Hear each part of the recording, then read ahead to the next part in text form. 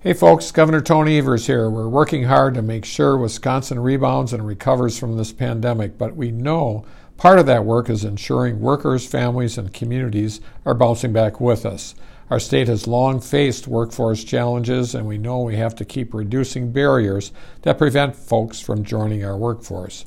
This week, I was proud to join the Department of Workforce Development to announce a $20 million grant program that would go to 11 regions in Wisconsin to help more than 2,300 Wisconsinites as part of the Worker Advancement Initiative. These funds will help us get folks into the workforce by providing grants to subsidize employment and provide skill training opportunities for local employers for folks whose previous employment never came back after the pandemic.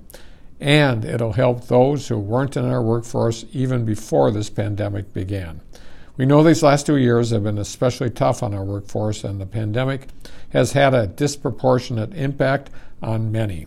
Because of our Worker Advancement Initiative, Wisconsinites all across the state will be able to benefit from these grants by accessing paid work experience opportunities, critical work-based skills, and supported services to address barriers to employment.